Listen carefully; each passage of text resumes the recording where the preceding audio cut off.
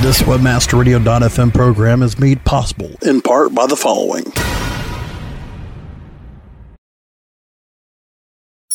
My.AFCON2010.com. My.AFFCON2010.com. Your social media source for AFCON 2010. The trade show where affiliates always attend for free. Sign up today at my.afcon2010.com. Check out photos and videos from our past events. Plus check out our blog and discussion forums. Start socializing today and tell your friends to sign up now at my.afcon2010.com. Sign up today at my.afcon2010.com. The opinions expressed on this WebmasterRadio.fm program are those of the host, guests, and callers, and do not reflect those of the staff, management, or advertisers of WebmasterRadio.fm. Any rebroadcast or retransmission of this program without the express written consent of WebmasterRadio.fm is prohibited. Search engine marketing formulated for Web 2.0. Find it here every week on SEM Synergy.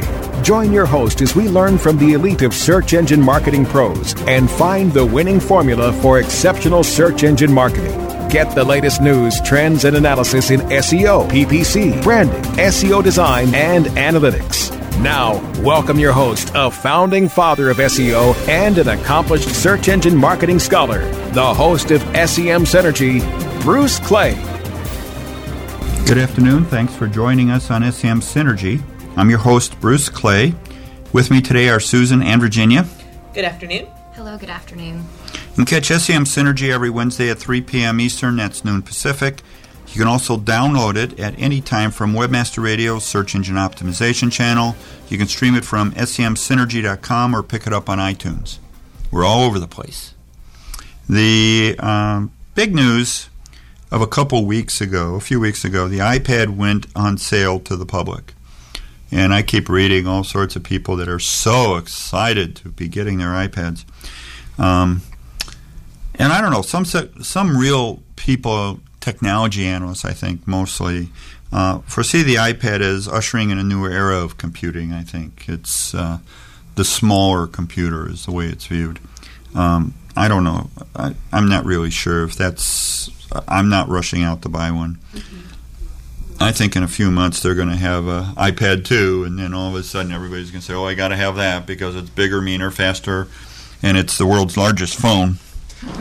No, you can't make calls on it, just like the iPhone. Just like the iPhone, you can't make calls on it.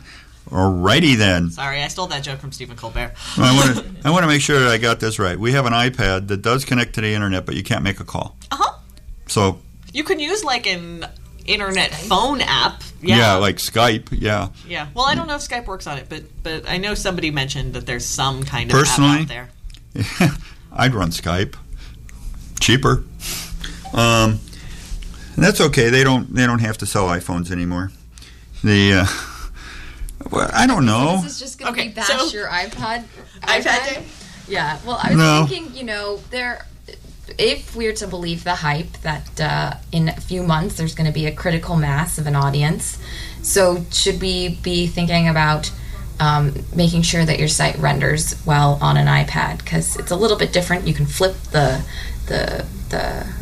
from landscape to portrait, and certainly there's the issues with Flash. Yeah, because Steve Jobs doesn't like Flash, so there is no Flash. Which means that if you have Flash content on your website, it won't be able to see it. Every single user who comes to your site, your beautiful Flash site, you won't see it. Now maybe they'll listen to us when we complain about designing sites in Flash. Well, yeah, the iPhone is why you can't use Flash. I think that isn't going to really fly. You can test to see if Flash is enabled and do something else. But quite frankly, I think the complexity is something that isn't good. And for a person to sell a product and say to everybody, we want people to use our product and you will adapt to our product, that's one of those proprietary things that we've been fighting in open source for like forever. Yeah. You're either going to offer what the users want or the users won't use you. Now, I think that there's a lot of things the iPad does And certainly for that purpose it is, but I don't think it'll be a general-purpose web device. I don't know. I look at it and I cannot see wanting one. I just can't. I don't look at it and go, oh, you know what I totally want? I want a laptop that I don't have a keyboard for. Or that I have to pay like $70 to get the keyboard for, in which case now I have a laptop that is no longer attached to itself. There's a keyboard for the iPad? There's an accessory, yeah. Oh. There's a stand, there's a mouse, there's a keyboard. You can turn it into like a little computer. You know, that doesn't run Flash. What was that Apple that was all like in the thing? The Mini? No. It was the computer itself was in with the screen, with the monitor. Oh, the yeah. It's like that, but flat. It's the flat screen version of that. Well, you have to hook everything else up to it. USB. Now, I'm going to give an opinion. It doesn't? No.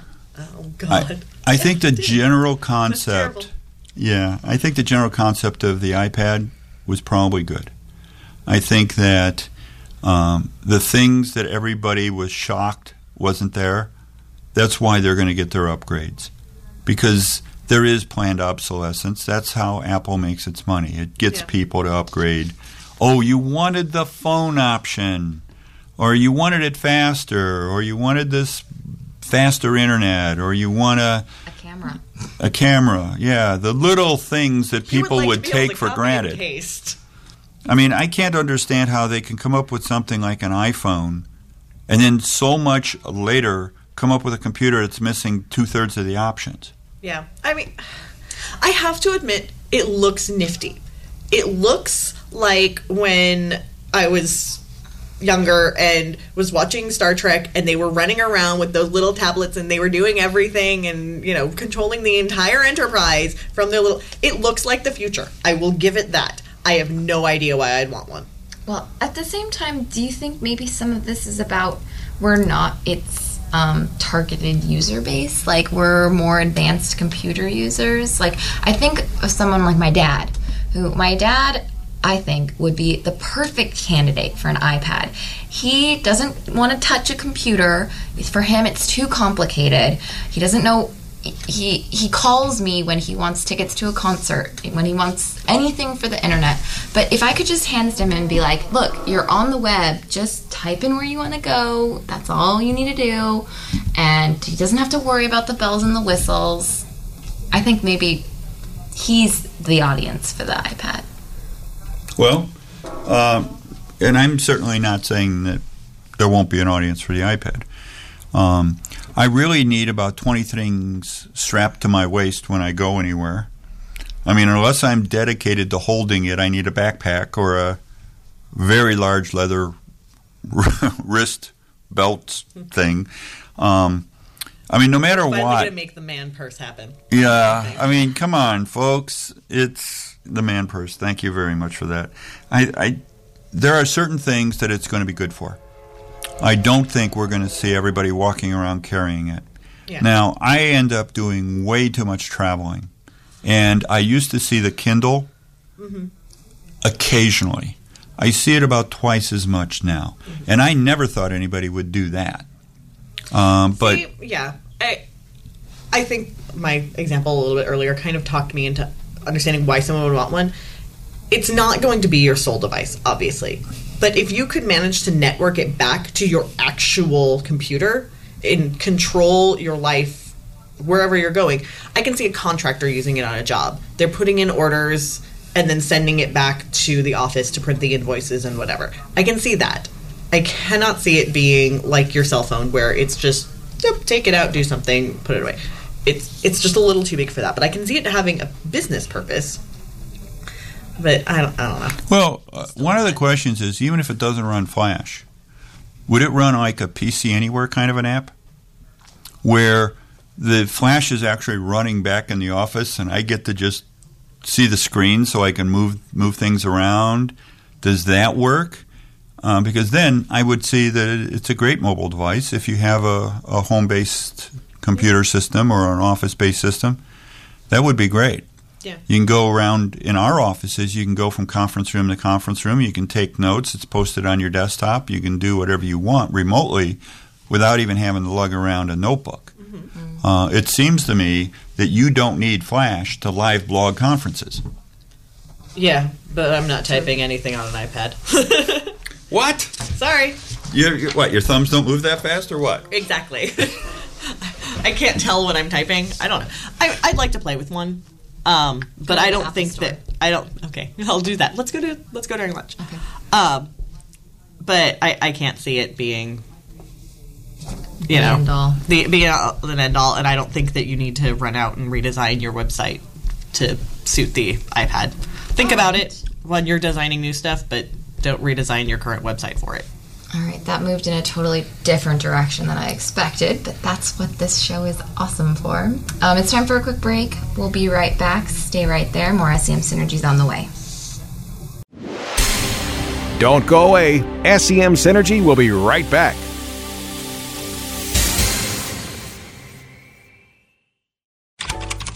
What is this? Why is my website not ranking higher? Well, sounds like you could use a link building report from SEOFox.com. What's that? You can't rank without good backlinks. And SEOFox.com's link building report lets you enter domains and compare their backlinks. It gives a detailed report that shows you why each domain ranks where it does, and it reduces the time it takes to find more links. With SEOFox.com's link building report, you can find more links, use their search marketing services to find more links, or better yet, they could even build your own backlinks.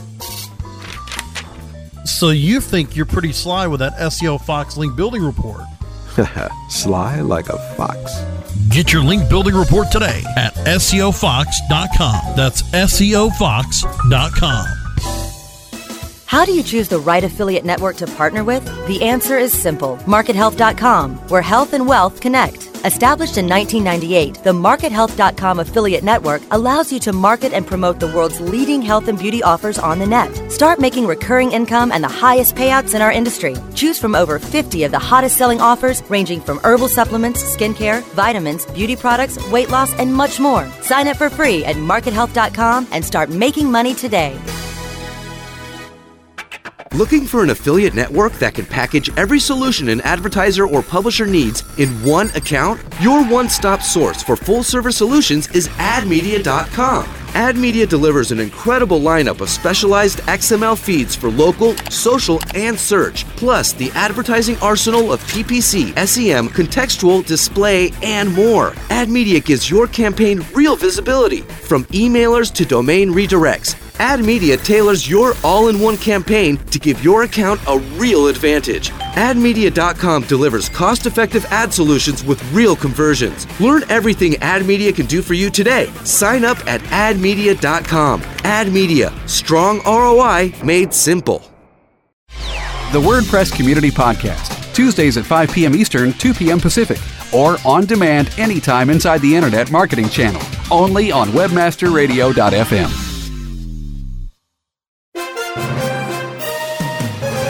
Search engine marketing formulated for Web 2.0. You're listening to SEM Synergy on webmasterradio.fm. Once again, here's Bruce Clay. Welcome back to SEM Synergy. This is Virginia, and I'm joined by Alan Bleiweiss, an SEO consultant at HeyDudeWhere'sMySite.com. Thank you for coming on the show, Alan. You're welcome. I'm glad to be here. I appreciate the opportunity. Well, last week I was reading different blogs. I actually came across several thought-provoking pieces that you wrote, both on your blog, searchmarketingwisdom.com, and on Search Engine Journal. And there kind of seemed to be this common theme running through them, which was the importance of setting client expectations up front and the place of site audits in that whole equation. And I asked you to come on the show to share your advice based on your experience with this. So as far as you're concerned, what's the biggest obstacles for keeping a site owner from having realistic expectations? The biggest obstacles are twofold. Primarily, it's regardless of what I communicate, whether it's verbally or in writing, clients tend to have a preconceived notion of what they believe search engine optimization is going to do for them. And that's the single biggest challenge, is getting to understand as much as possible up front what that expectation is that they come into this with, and addressing it throughout the process. The second challenge after that is the unexpected, the things that come out of left field after the fact that weren't revealed in that initial discussion, and being able to address any issue that they might bring up. Well, in part, you said that one of your biggest tools in kind of setting up their expectations properly from the beginning is doing a site audit. So how can a site audit set the tone for the life of an SEO project? An SEO audit, as far as I'm concerned, an SEO audit is the single most important tool that I have in addressing client expectations right from the beginning and moving forward. I really believe that a properly conducted audit gives me the opportunity to wake up those clients who, even after our initial verbal discussions, thinks or claims to believe that they understand the challenges that they're going to face and we're going to face together. Because I really point out specific scenarios and situations with their existing website or with competitor websites, with the competitive landscape. In writing, it's in black and white. And I provide detailed examples, both from their site as well as other sites, in that document. And it ends up being a 10, 15, or 20-page document that goes a long way to helping them to shift their mindset. So I put a great deal of emphasis on the audit. It sets the entire framework of thinking from that point forward. And certainly I've heard it before, though, but an educated client is a more cooperative and, in the end, going to be set up for success kind of client. Absolutely. The more I can help the client, the more I can help the client to understand what they're facing and the challenges that we need to walk through. The more cooperative they are, the more appreciative they are. And actually, at Search Engine Journal, you wrote an interesting 2-part series on the anatomy of a hands-on SEO site audit. So what are some guidelines that you found helpful in doing an SEO site audit, in general? I need to be able to step out of my shoes and put myself in my client's shoes as well as their customers or clients' shoes. A lot of times what happens especially with anything technical in the business world, people tend to communicate from different perspectives, and that's why a lot of programmers are not wise to be placed in direct communication with clients. That's one of the most common downsides to working in the web world. We speak different languages, and we have different understanding of what the purpose of things are for. So the primary focus is to be able to remember that the lingo that I use, that the experience that I have, it's completely alien to most of my clients. And they also have a whole different set of needs because of the fact that they're business owners trying to succeed in an online world. Some of them, purely it's in an online world scenario. Others have a brick-and-mortar store that gives them a completely different set of beliefs and understandings about how things work and how marketing works. So it's being able to bridge that gap and look at things from all of the different angles that I would need to look at it. Right, there are many perspectives involved here, and if you can try to get your head around as many as possible, it would make sense that you'll be able to speak to the different groups involved. The communication and cooperation among departments is always important. Right, and it also applies as far as the actual audit work itself. If I'm looking at the competitive landscape, I need to remember to look as if I'm a potential customer or a client. And when I come up with solutions, for me, it's not all about building links. It's about the quality of the content, the depth of the content, the user experience on the website. These are all part of the process of actually doing the audit itself and coming up with the action plan part of the audit. So when you do come up with a list of action items or recommendations for a client, how do you handle an important recommendation being ignored? I mean, I guess you could prioritize the different action items and say this will each give you a varying level of benefit, but do you wait a few weeks if they've told you they're not going to do that, or do you try again, or do you just try to make a really in-depth argument, or do you just kind of bite your tongue and move on to the next tactic? I prefer to take the time when an objection comes up or when I see somebody's ignoring something to get an understanding as to why that's happening. It might be a budgetary issue. If I give a client an audit document and the action plan is going to require 500 hours of work, they don't necessarily have the finances to afford to pay for that or the technical resources at hand, or it just may be a belief system that they have that's causing them to think, oh, this isn't as important as he's making it out to be. I need to understand as much as possible about what the causes are before I can then make a decision how I'm going to address it. And part of it is being sensitive of the fact that the vast majority of small and mid-sized business clients especially do have these barriers to being able to execute every single thing that I might recommend. And that's where the prioritization comes up. But when I do prioritize, I find it's very important to explain why I prioritize and how I came to that conclusion without getting too lost in the technical aspects of it. Ultimately, there's going to be times when I need to just let go of certain things. But if I do that, I'm all for letting the client know verbally and preferably in writing that if they choose to not do something that I've recommended as a top priority, that there's going to be consequences to that, and to do the best that I can to outline what those are. The final thing that I think is really important is to make sure that I provide options.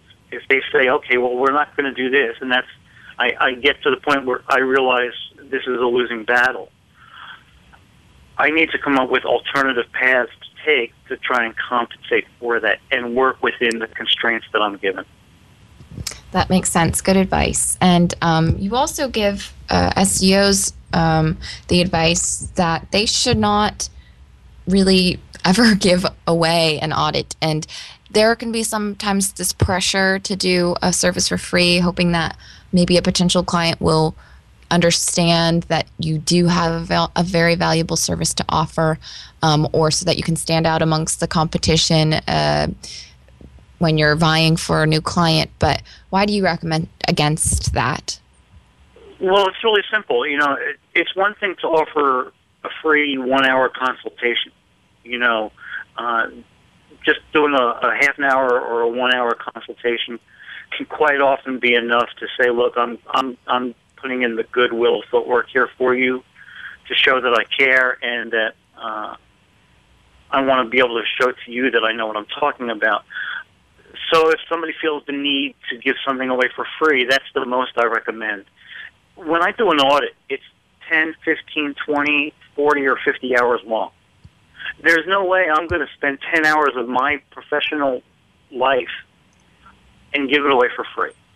That's just my reality and who I am today.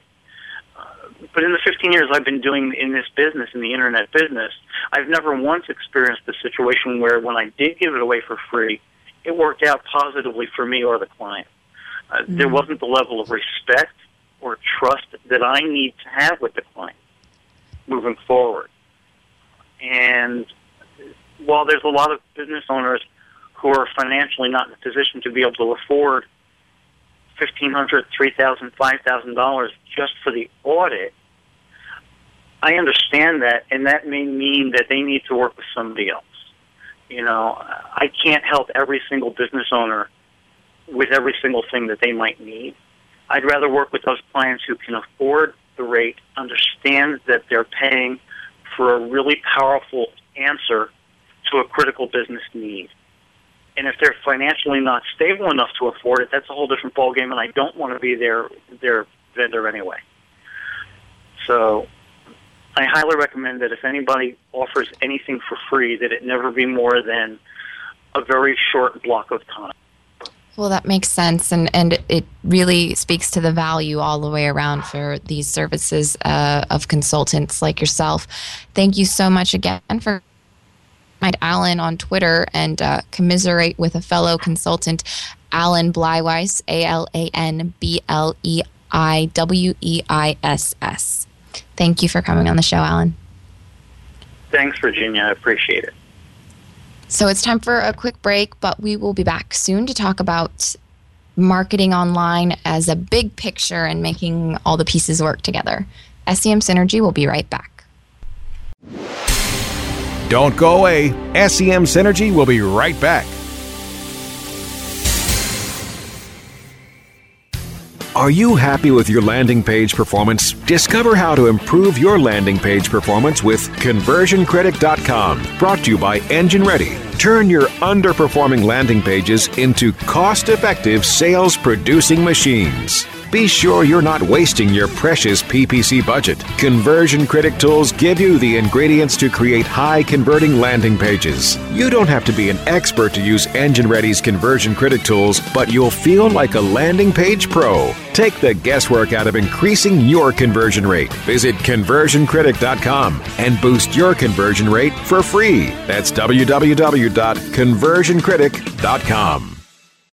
Did you know 99 Designs is a leading marketplace for graphic design on the internet? Did you know 99 Designs connects you to a community of over 35,000 designers who will compete to do the best work for you? Did you know 99 Designs allows you to post projects for logo design, webpage design, t-shirt design, and more? Did you know 99 Designs projects see an average of over 70 different design options for a price that you set? 99 Designs. When designers compete, you win.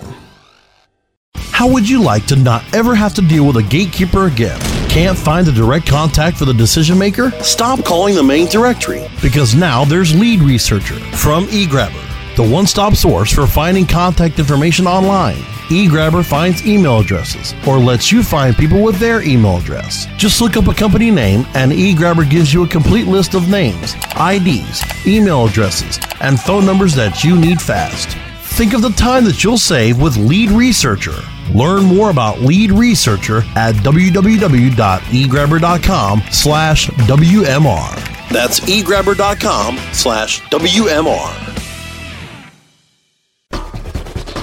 Ready to learn to be a mass marketing mastermind? Take some notes from the godfathers of mass distribution. Inboxed Wednesdays at 5 p.m. Eastern, 2 p.m. Pacific, or on demand anytime inside the Internet Marketing Channel, only on webmasterradio.fm.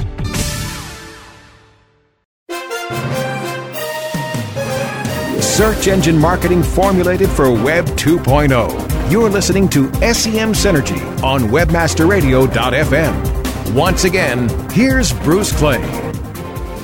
Welcome back to SEM Synergy. I'm Virginia, and I'm here with Susan and Derek Gross. And a discussion that often comes up in the industry is how the many channels of digital media work together. Sometimes you'll hear SEO versus PPC or something like that, but the truth is there's really not one digital marketing channel that is you should be putting all your eggs in that one basket.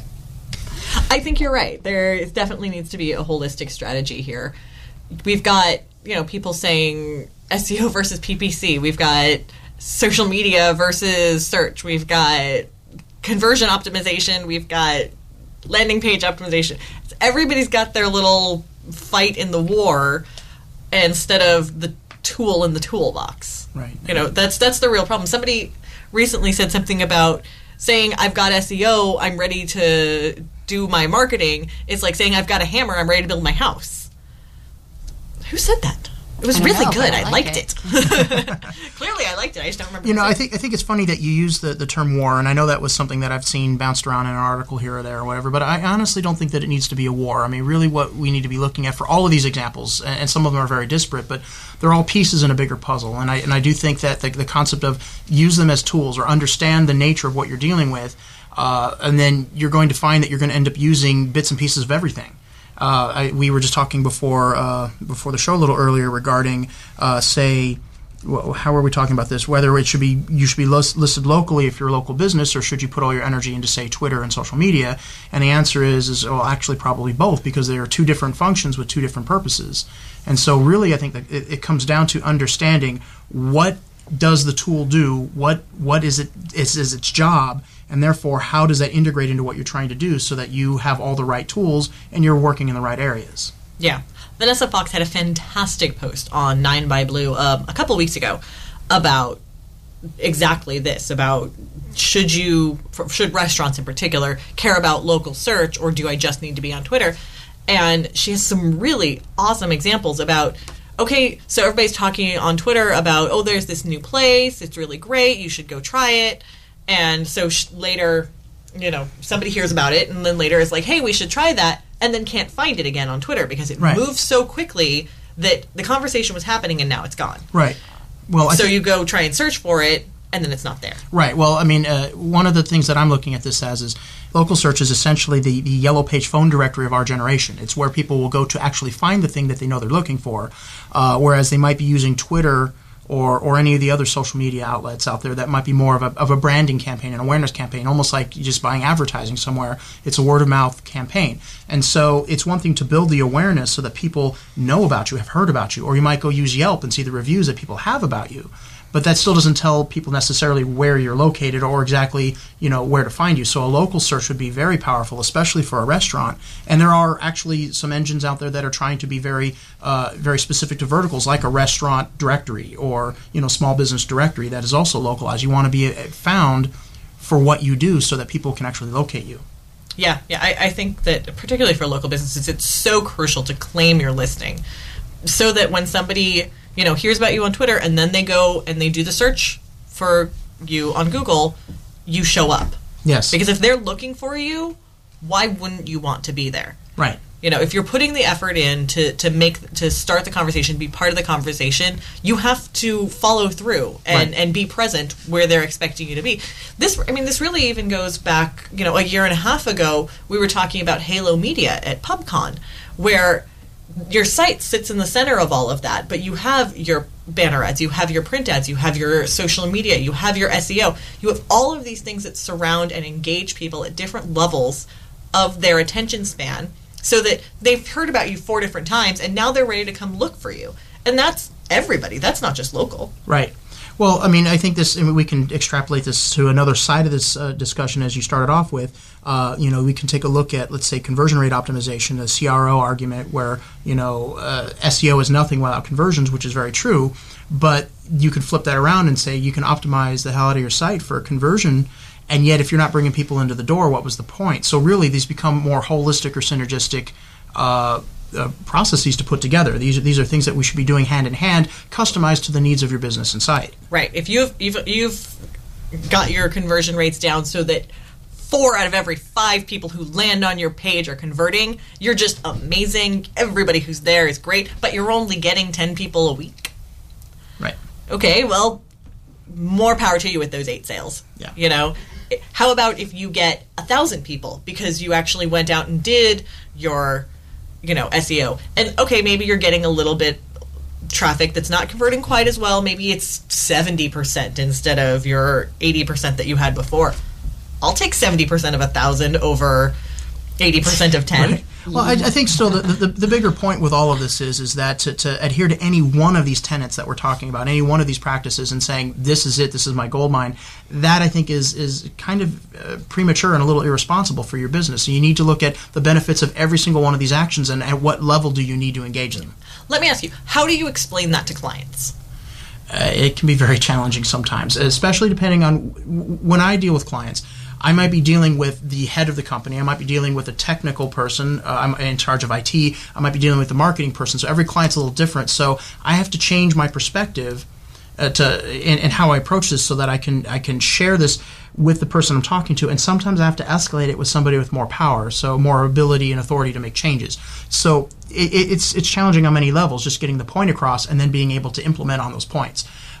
Typically, though, I need to put it in more traditional terms, more traditional media. When I'm talking to marketing directors and I start equating things to a print ad or equate things to a branding campaign or things that have a traditional advertising equivalent, it becomes a lot more clear on what the goals and purposes are of the different things that we're doing. Yeah, I think that's a really key point, too, is talking to your audience in a way that they're going to understand. Yes. We are out of time for this show.